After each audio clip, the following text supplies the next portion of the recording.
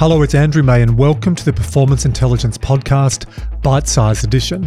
This is where we take a clip from a previous podcast and amplify it for you in a snack-sized format. Optimize performance through adapting your physical, psychological and emotional state. Summer, barbecues, beach, warm weather and cricket. In this bite-size from episode number 43, Australian cricket legend Simon Katich gives his thoughts on the changes in professional cricket, especially over the last 20 to 30 years. Kato talks about his experience coming through the system in the 90s, which required him to work and study, in addition to training and playing professionally. Kato notes that while players are able to make a comfortable, in fact a very comfortable living playing professional cricket these days, it can also leave them with a lack of real-world experience and at times a lack of resilience. One of the other challenges we discuss is a lack of recovery and little to no off-season, which can lead to higher levels of burnout. If you like this short form or bite-sized format, you can listen to the long form interview in between overs. Go to episode number 43 of Performance Intelligence Podcast. I often get a parent will say to me, Kat, hey, my daughter or my son is a great AFL player, she's a great cricketer or a really good hurdler. Can you sit down and have a chat with my child and talk to them about what they need to do to go to the Olympics, to play for the Diamonds or whatever it may be? I imagine you get a fair bit of that. What do you say to a parent who has got a child, or what do you say to a developing teenager who wants to go to the next level? Well, I think the main message for me is to make sure that they're loving what they do, because I know it was my passion. It wasn't thrust on me by anyone else. It wasn't forced. I mean, there was no one in my family background that really played cricket or got to a high level of any sort of sport, given that my grandparents migrated from Yugoslavia and there wasn't that background in cricket. No cricket in Yugoslavia? No. So in terms of, I knew it was because I wanted to do it. So I think that's the most important thing, that, you know, as a parent now, I'm really mindful that I don't put that pressure on my sons, even though I love the game. I know they love playing it, but I know it's because it's driven by them rather than me saying, you got to do this, you got to do that. And I think that's really important. And then the messaging for me is to have that balance, because one thing that I look back on now, and I'm really glad that I did, was I studied after I finished school. And I saw other mates that didn't do that, and then they got into the professional environment of cricket, and it's very cutthroat. And back then it was semi-professional, so there wasn't the money in the game that there is now. You know, we used to train 10 months of the year, and unless you got picked for a game, you didn't earn a cent. So do you think that's part of the problem now when we talk about player burnout or mental health? Personally, I actually think a lot of the mental health challenges we're branding now, I actually think it's burnout, that you've got these young players who are playing state cricket, they're playing 2020 Big Bash, they might get an IPL contract, they might go over and play county.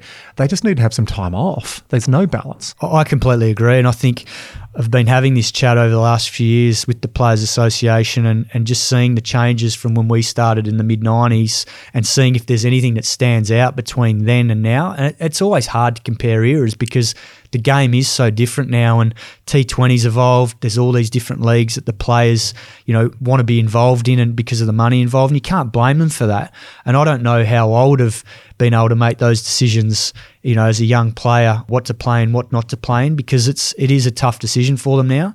But I agree. I think the burnout factor is huge, but I also think the environment that is such at state cricket now is so different to what it was in the mid-90s, where guys are in at 7 or 8 in the morning and they stay there all day, much like the AFL system. Whereas we had a system where you train twice a week with your club team. You might only train twice a week after work or after study, you know, from 5 p.m. onwards with your mates at the Wacker.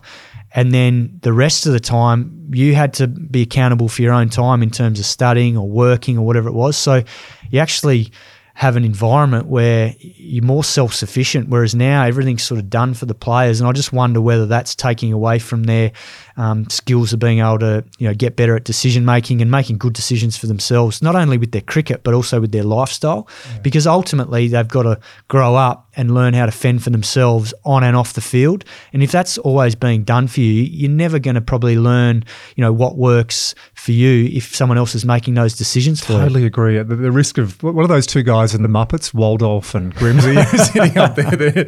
Oh, there's never like this when we were a young guy. I think they're there way too long. They're filling in time. It's life is extreme sports. Train hard, get stressed, high intensity interval training, stretch your brain, chill out, relax, switch off. But it seems like they're in this static linearity. Are you planning an upcoming conference or company offsite? For the past 15 years, I've averaged speaking at over 50 events each year, and I still love presenting at conferences as much as I did when I first started. To explore the different presentations I offer on a range of topics and themes, including physical and psychological well-being, becoming burnout-proof, connection and belonging. That's a new area I'm really enjoying presenting on. Neuroscience and behaviour change, mental skills and leadership and culture. Or if you'd like to understand our fully integrated conference experience with pre-event diagnostics, activities throughout the agenda, including a morning wake-up, energy breaks, team building activities, and digital resources to embed learning. To find out more information and to download a brochure, go to andrewmay.com/keynotes. Now, in your portfolio career with commentating, radio and also TV, you have some other interest as well, some investments. If you were to pick up one other thing in your portfolio career and they said, okay, go run a cricket association, what would you change? Well, the one thing I think if I was involved coaching in Australia would be to look at how we went about things back in the mid-90s, because I think in terms of development programs, a lot of guys developed their game doing that sort of system that I mentioned before. They stayed, with their club mates. And I think the beauty about that is if you're training with guys that aren't playing the game full time, you're actually staying grounded. And I think it would help the mental health, that space, because you're actually got a lot of perspective in life when you, rather than being in this cocoon where you've got all the same like-minded athletes thinking the same or talking about the same things. When you, associate yourself with people that are doing normal day-to-day jobs, you certainly stay grounded. In the game of cricket, you have to stay grounded because one day you can be scoring 100, the next day first ball duck. And I think as a coach in Australia, I'd be inclined to go back to what it was like to provide some perspective to these young guys, because at 18 or 19 years of age, these young kids are nowhere near the finished product. They've got a long journey ahead of them. But if they believe that they're there and ready to go at that stage of their careers, then I think they're kidding themselves, and it's a long journey. So rather than think that they're right there at that point in time, I'd be encouraging them to obviously go out into the real world and maybe study or do some part-time work to give them some perspective to realise how good they've got it with their opportunity as a rookie or as a state contracted player, so that when things get tough in cricket, there's some balance there for them to make sure that they stay even rather than being up and down over the emotion of a performance, because everything's riding on it. And that's what's happening at the moment. Everything, it's almost like all their eggs are in one basket. And having been through that as a young player where I didn't have all my eggs in one basket, having the study behind me, I know I was able to relax and enjoy my career and play it for the right reasons. And I don't think it's as easy as that for the young players now, and I think they've got some big challenges because of the way the environment is.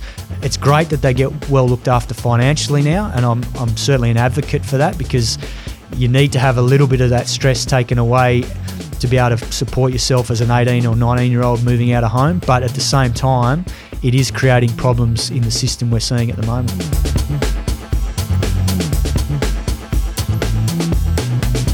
Hi again, it's Andrew, and I hope you really enjoyed that episode.